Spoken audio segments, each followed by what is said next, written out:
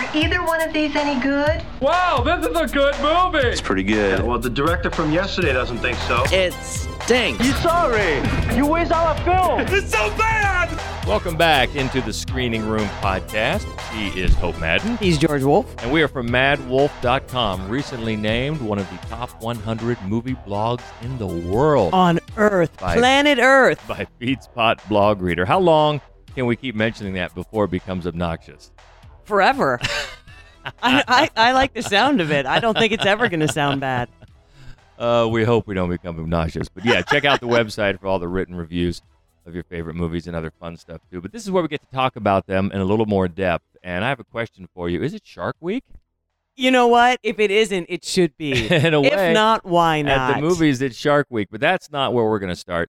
We're going to start with one that I think is probably going to be, if it doesn't dethrone Wonder Woman this week at the box office, it's probably going to come close because these movies always do well. And that I'd be worried about that. She's a badass. She is a badass. And this is Cars 3. I decide when I'm done. I can't go out on the track and do the same old thing. It won't work. I am so excited to train you. I like a challenge. I call you my senior project. How you feeling? Have you seen the latest record Storm's been setting? Have you given any thought to retirement? And the Queen, over here. This is my last chance, Cruz. Last. If I lose, I never get to do this again. Don't fear failure. Be afraid of not having the chance. You have the chance. I used to watch you on TV, flying through the air. You seemed so fearless. I wish I knew what that felt like. Go, McQueen! I think it's no understatement to say that we both love Pixar. My goodness, yes. I mean, you're looking at the total lineup of Pixar, and it is frequently just great. But in the overall lineup, the Cars franchise sits pretty low in the batting order. Very, very low. Especially after the debacle that was Cars 2. I mean, that, to me, I know some people liked it. I couldn't stand it. And it was a big step down.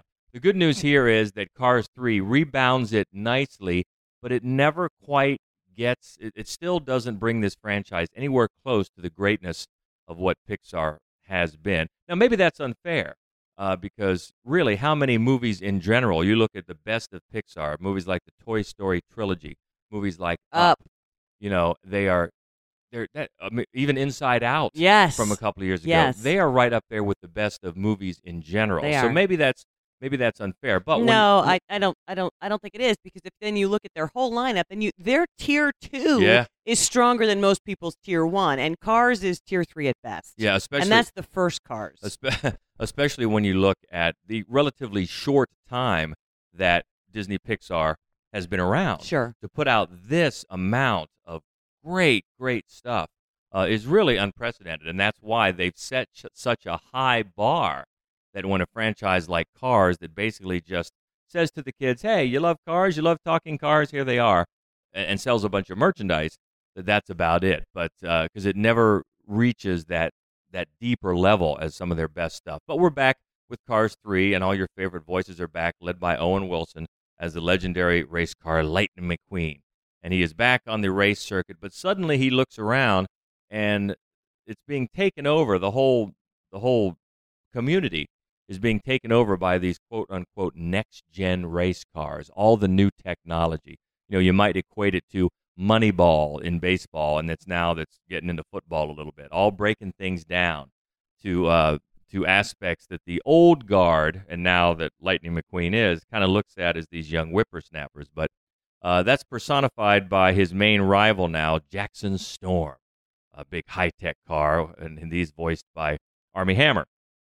So he starts winning all the races, and he does that, that side-eye politeness, giving quote-unquote respect to the legend, but when you really know what he's doing is mocking him. Sure. So then McQueen's team is bought by a new owner, Mr. Sterling, and he is voiced by Nathan Fillion.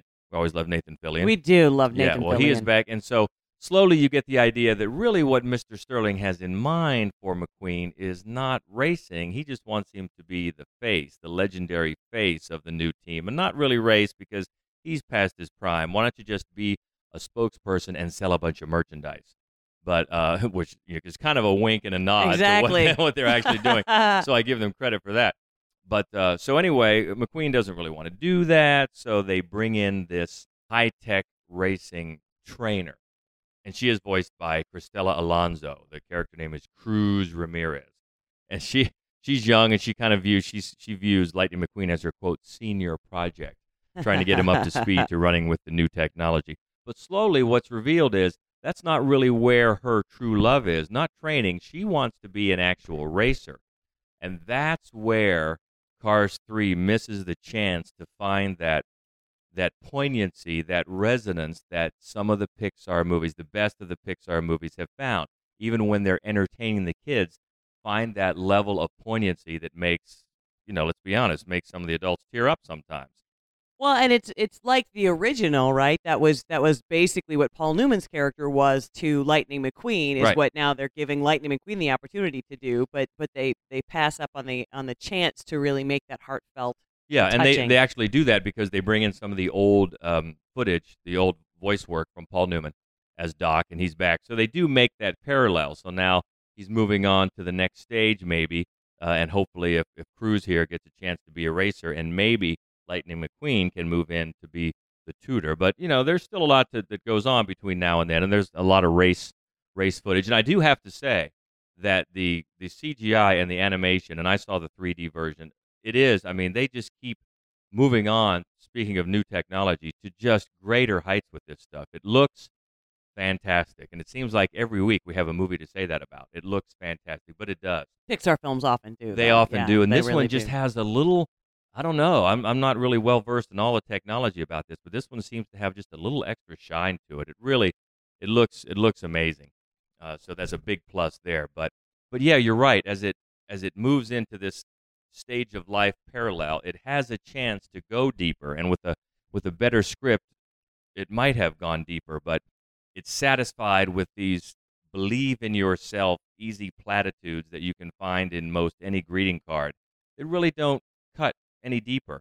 And I think that the plot can get maybe a little convoluted for some of the younger ones. Maybe they might lose a bit of interest there along the way, but they're still, again, it's cheerfully harmless. Sure. It's gonna like we were saying earlier, for just a summer movie to take your kids to on a hot afternoon, it's fine. It's just that when you stamp the Pixar label on something, you expect more. Exactly right. Yeah, the kids are still, especially if they've seen them before, maybe if not even the theaters, maybe on video, so they know the names of these. And of course, Larry the Cable Guy is there to say his phrase not once but twice. Okay, fine. Ugh.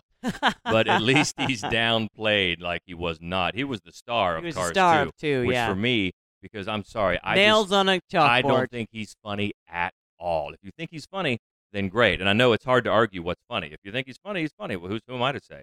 But I cannot stand the comedy of Larry the Cable Guy. So obviously, I was not going to like Cars 2. But he's downplayed. He is there, but he is downplayed in Cars 3. So yeah, I would label this cheerfully harmless. And the kids are going to like it. A fine family film, but misses the chance to go deeper, which the best of Pixar does. And one you probably don't want to take the kids to on a hot summer afternoon. Or on vacation by the water.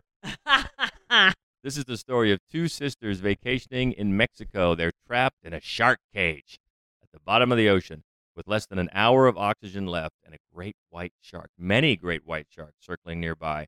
They must fight to survive 47 meters down. Seriously, you have to try. I don't even know how to dive. It's totally safe. Okay. It's like you're going to the zoo, except you're in the cage. I don't know about this. Welcome aboard. This is amazing. It kind of takes your breath away. Oh my god. Like the biggest shark. Oh my god.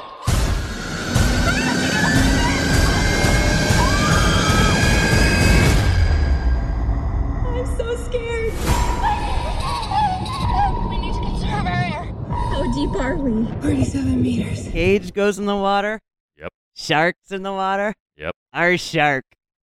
Farewell and adieu to you, fair Spanish lady. We're laughing about it. I saw the trailers and I started hearing some early buzz, and I started to get optimistic about this. these shark movies, they just keep, especially after The Shallows, and we'll talk more about that. But it's fun enough. It didn't quite hold up to what I thought it might be. No. But it's fun enough, and it's certainly, with that song and more, channels Jaws in more than one occasion. But yeah, it's fun enough. And again, we're talking about incredible CGI.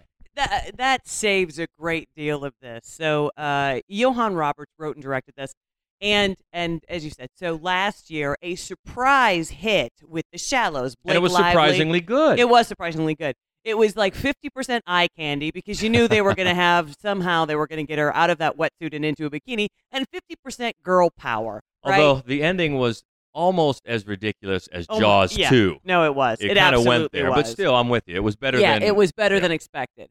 And you sort of expect that that's what you're going to get again today because you've got these two women and they're going to have to somehow figure out, which right there, I gotta give you that. If I, Hope Madden, am trapped in a shark cage on the bottom of the ocean, I would just take off my mask and drown. I'd be like, done. I'm done now. Because you're a fighter. You're a fighter. Right. There's not a chance.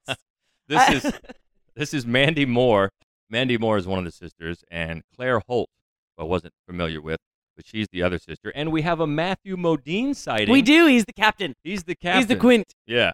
So they're out there, and Mandy Moore's character has just had a bad breakup, and she's worried that she's too boring. She was too boring for her boyfriend. So her sister, more adventurous, who, we shall say, is already an experienced scuba diver, she cajoles her sister into doing something exciting and going to Mexico and doing the shark cage thing, and they let her go in even though Mandy Moore's character is not a scuba diver. I just want to point something out really quick, which was such a convenience for this film. It was. It's a rickety ship. Nobody would go on the ship. It's an even more rickety sort of cage setup. Nobody would get in this cage. It's barely legal, right? And yet, we dive. Yeah. I've never seen scuba gear that awesome. Right. Completely covers your face so you can see their whole face, And and there's talk. microphones. That's the thing. Yeah, as scuba divers, you're going to nitpick a little bit, and that's the biggest one. And once you get to a movie like this, it's really unfair. Look, they're not here to be right down to the letter, authentic with scuba diving. That's fine. But yeah, I thought that too. Oh, really?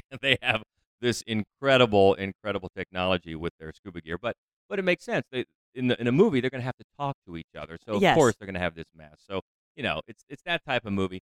Give them a pass. But so they end up in the shark cage, going down there to take some photos and make her boyfriend jealous because she's so exciting and vivacious now. And, of course, you know what happens. The winch breaks. Rope breaks and the winch breaks, and they're down at the bottom of the ocean floor with, about an hour of oxygen left, and things start happening. But it's interesting because I don't know if I've mentioned before, I've seen the movie Jaws, like, I don't know how many, 50 sometimes. And I was also lucky enough when I was a boy to see it being filmed. I was at Martha's Vineyard vacationing when they were filming the movie. So because of that, I read a lot of books and things about how the movie was made and how much trouble they had with this mechanical shark. And really, in the early going of adapting the book Jaws, the movie producers actually thought you could train a shark to do stuff. So it's amazing then to look at a movie like this and think, well, look what they do now. They just make these CGI sharks, and they're incredible. Yeah. So let's just break this down. Dialogue, awful, right? Plotting, no way. No way they do this. There's no way they do this, right? It's full of contrivance, and but it looks awesome. Once there are, the director, he develops tension well, and it's going to be nothing but jump scares, which is what it is. It's nothing but jump scares, but they're scary. Mm-hmm. You find yourself, I watch a lot of movies. I watch a lot of scary movies. I'm sitting there with my little notepad, like, I'm not going to, So it's, Well, and let's be honest, there is one shot specifically that is so great. That really gets you. It's almost worth, as you said, the price of admission. There is one quote-unquote money shot here, and it's a good one. Yeah, absolutely. And he does develop tension well. And so don't expect a lot. And honestly, don't expect The Shallows, because when it comes down to it, yes, it's two women in jeopardy, but this is not a girl power film. It's really not. On the other hand, it doesn't ogle anyone either. It's not chicks in bikinis either. That's so right, it doesn't. No. Yeah, give it credit for that. It's PG-13, but it's got a horror movie vibe about it. They're trying to scare you. That's what they're trying to do. Yeah. Build tension, scare you, and if that's what you feel like doing on a summer day, it's not a bad movie to watch. That's right. It's fun. 47 meters can be a shameless fun on vacation or even at home. Right. And then we want to talk about one that tells the true and untold story of the prolific rapper, actor, poet, and activist Tupac Shakur. All Eyes on Me. We got a big platform, man. Use that platform to make change. You're trying to start a positive movement for black people by using negative symbolism like thug and outlaw. You gotta enter in somebody's world in order to lead them out. We gotta create a movement for our community. Make sure our people stay safe. Why the cameras all on me? Why me? Because I'm Tupac. They are gonna give you the tools that you need to destroy yourself. We must not hate those who have done wrong to us. For as soon as we hate them, we become just like them. Yeah, it's almost a surprise that it's taken this long because we've seen Tupac, the character, woven through movies such as Notorious and Straight Outta Compton Sure. as an ancillary character, but yet you realize he was so important to this whole narrative that it's about time he got his own movie focusing Especially on if his you own think life. about he was really a much bigger star than certainly Notorious B.I.G. Well, to the overall, to the mainstream community, I think more people probably knew about him Sure. because he was also an actor. Mhm. So if you're going to go into white suburbia, yeah, you're probably right. But and he was such an interesting guy, especially if you don't know about his family and about his upbringing. And this really takes it all the way back to the beginning. It's set up through a prison interview that he gave when he was in prison in 1995, and that kind of uses the director Benny Boom uses that as a vehicle to go back and tell a story from when he was an early child growing up, and he was the son of a Black Panther. His mother was a Black Panther, and his stepfather was named Shakur and was a militant, and so they were constantly under FBI surveillance. So the early part of the movie gets off to a good start, good footing. It sets the tone of the drive and the outrage that he learned as a boy and that drove some of his best work.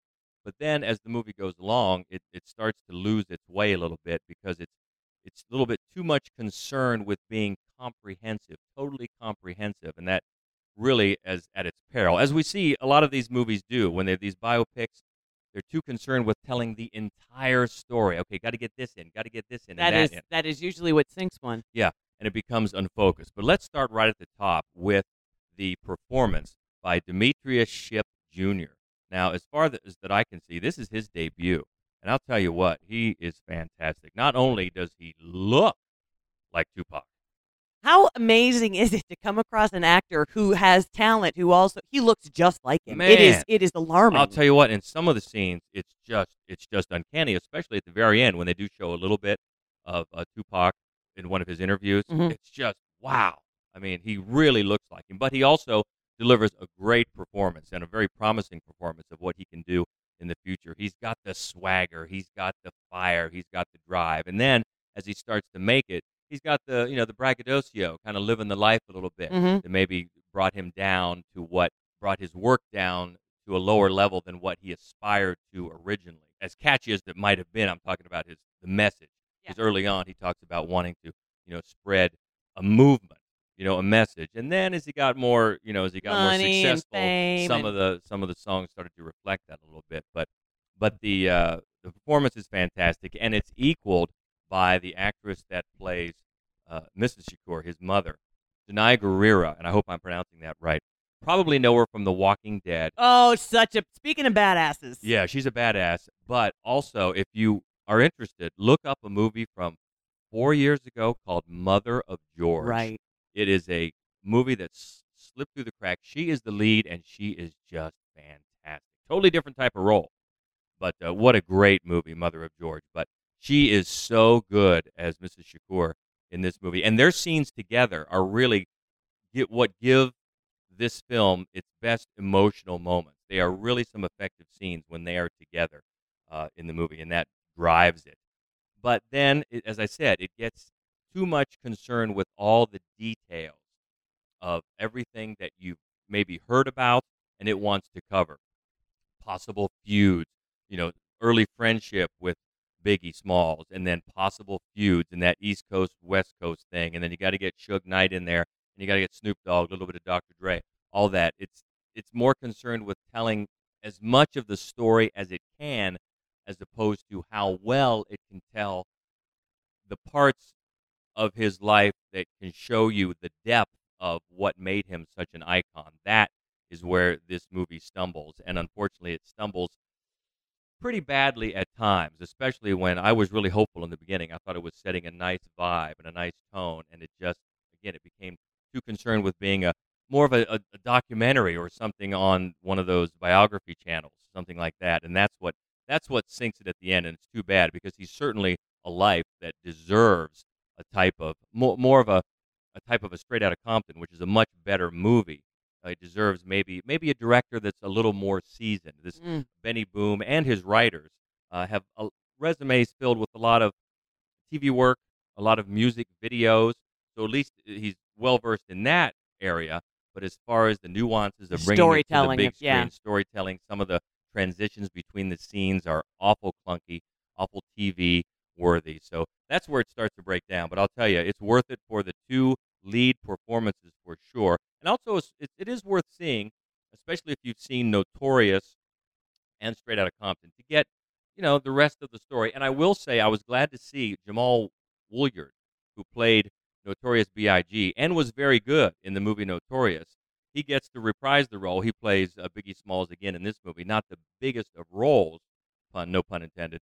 But he's an actor. I thought he was good enough, really good in Notorious, to get more roles. I know his size, he's a big guy. Limits him, sure. But still, it was nice to see him again, and I hope he gets more work. So he shows up again. But yeah, the two lead performances for sure drive this, and I'll be looking to see what Demetrius Shipp Jr. does in the future. So even though I would say ultimately it's worth seeing, I thought I was a bit disappointed by All Eyez on Me.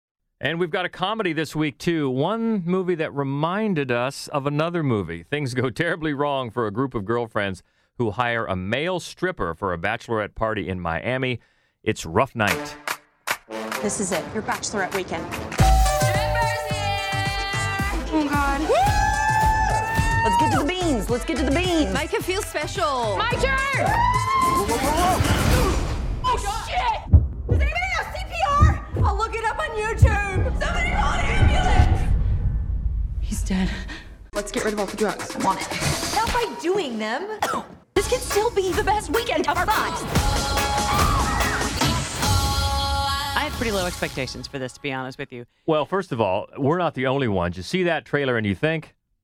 Very bad things. Exactly. And it's funny. I don't know how many people remember that movie because it was like the late 90s. I've heard from a few people. But it appears to be a wildly similar premise. It does, yeah. And then also as you watch it, you're going to be reminded of Bridesmaids for a number of reasons, The Hangover, and really any Crazy Girls Weekend movie. And I was worried about it. On the other hand, you can't go wrong with this cast. Scarlett Johansson, talented no matter what she does. Oh, yes. Comedy, drama, no matter what she does. Zoe Kravitz, also very talented. And then three hilarious human beings, Kate McKinnon, yes, Jillian Bell, and Ileana Glazer. From Broad City. Yeah. So I thought to myself, well, even if the movie isn't very good, some of these people are bound to be very, very funny. Because Kate McKinnon really can steal anything. Even if maybe the script isn't funny, she's done it in like Office Christmas Party. She will steal a scene. Yeah, and she does here. She does. And so does Jillian Bell. And so, I mean, the whole cast, they're really, really funny. She was in Office Christmas Party too, so I know. Right. Yeah, they both can do it. Yeah. So this group of college besties get together for Scarlett Johansson's bachelorette party, and then Kate McKinnon is a friend from Australia who flies in for it, which is one of the funny bits. Is her? And she wants to be a country singer, right? Yes, yes. Singer-songwriter is the dream. Party clown is the reality. So that's a good line. It's got a lot of good lines. The story itself is. Well, it's borrowed. I mean, not very much of it is super unique. Well, it's hardly the first movie to borrow things. Let's be real. No, and I don't think they're really trying to break any new ground with their narrative. I think the point is that they can put people in this particular situation and have them behave in a way where, because there's so many movies where let's not call the police, and you're like, why are you not? This is insane. Why are you not? But they do it. It's funny, but it's somewhat realistic. It doesn't feel very forced. More than anything, there's just a great chemistry among these five people, and they say a lot of really, really funny things. It is not a brilliant movie by any stretch, but I laughed repeatedly. And there's also this incredibly bizarre side plot with her fiance that I had to just stare at and think, what the? All right. Okay.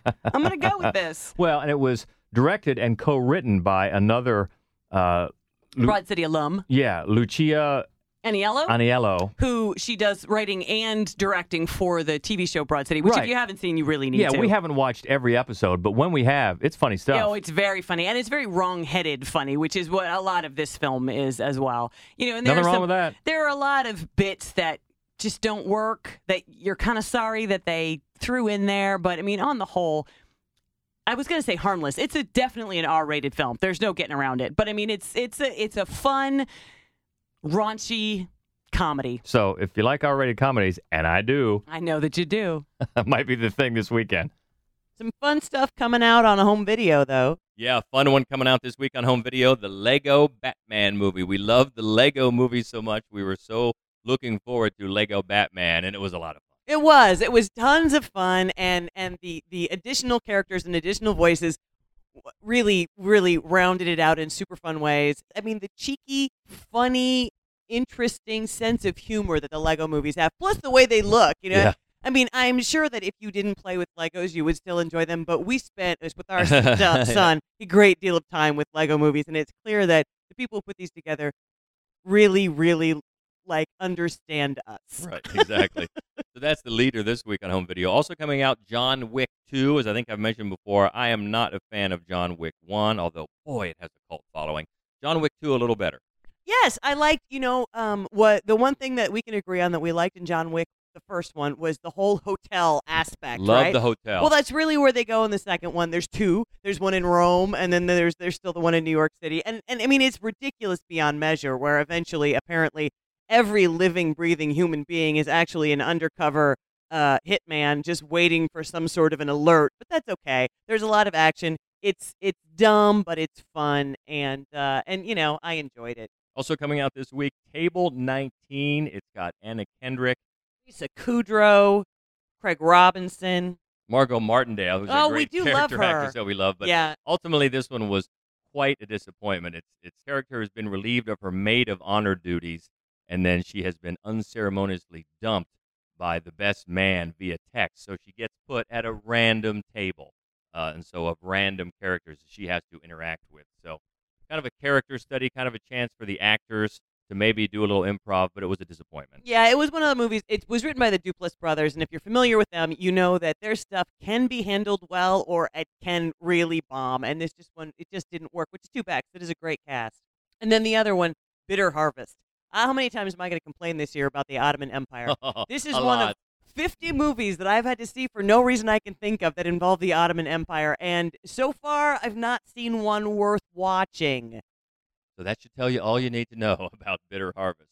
Next week, the big one coming out, and I think it comes out early in the week. They're starting to stagger these as the summer goes on. Yes. But the latest, and maybe the last, for Transformers, way. the last night, I'll tell you what. There was a lot of big stink made here in the last couple weeks about movie bombs, like The Mummy, yep, and like Baywatch, yep, even though I liked it better than most, and people starting to say, oh, the critics, we got to do something about Rotten Tomatoes. The critics have too much control. Well, here's an example where the critics, including us, hate these Transformers movies, and they make $1 billion. Obviously, I'm going to be biased about that criticism, but I hate that criticism. Oh, I know. Because what they're saying is we need to hoodwink people into spending $15 on a movie that sucks. The Mummy is a terrible movie, and they have no business making it. And there are great scripts that aren't being made. I'm just saying that's such an easy cop-out. It is. No, the trouble is not that we made a crappy movie. Right. The trouble is that all these people pointed that fact out. That's what we've got to get around. Exactly. And I'm saying here is one of the many examples where, look, if people want to go see your crappy movie, they're going to do it. Yep. And they've proven that they want to go see Transformers movies as much as we say they're bad. And this one, this one might be great. We haven't seen it, so we will keep an open mind. The one that our mind is way, way open for, the one that we cannot wait to see. I think this might be the one I'm most excited for the rest of the summer, Baby Driver. Baby Driver, the latest from Edgar Wright, and it's getting all sorts of buzz. And yeah, you're right. It's got me excited as well. So that's coming out. And also another one we're very excited about that you just got to see last night, The Bad Batch. That's right. Anna Lily Amirpour, who directed a movie a couple years ago called A Girl Walks Home Alone at Night, which we loved. So it's an obscure horror movie. If you haven't seen it, find it. You will love it.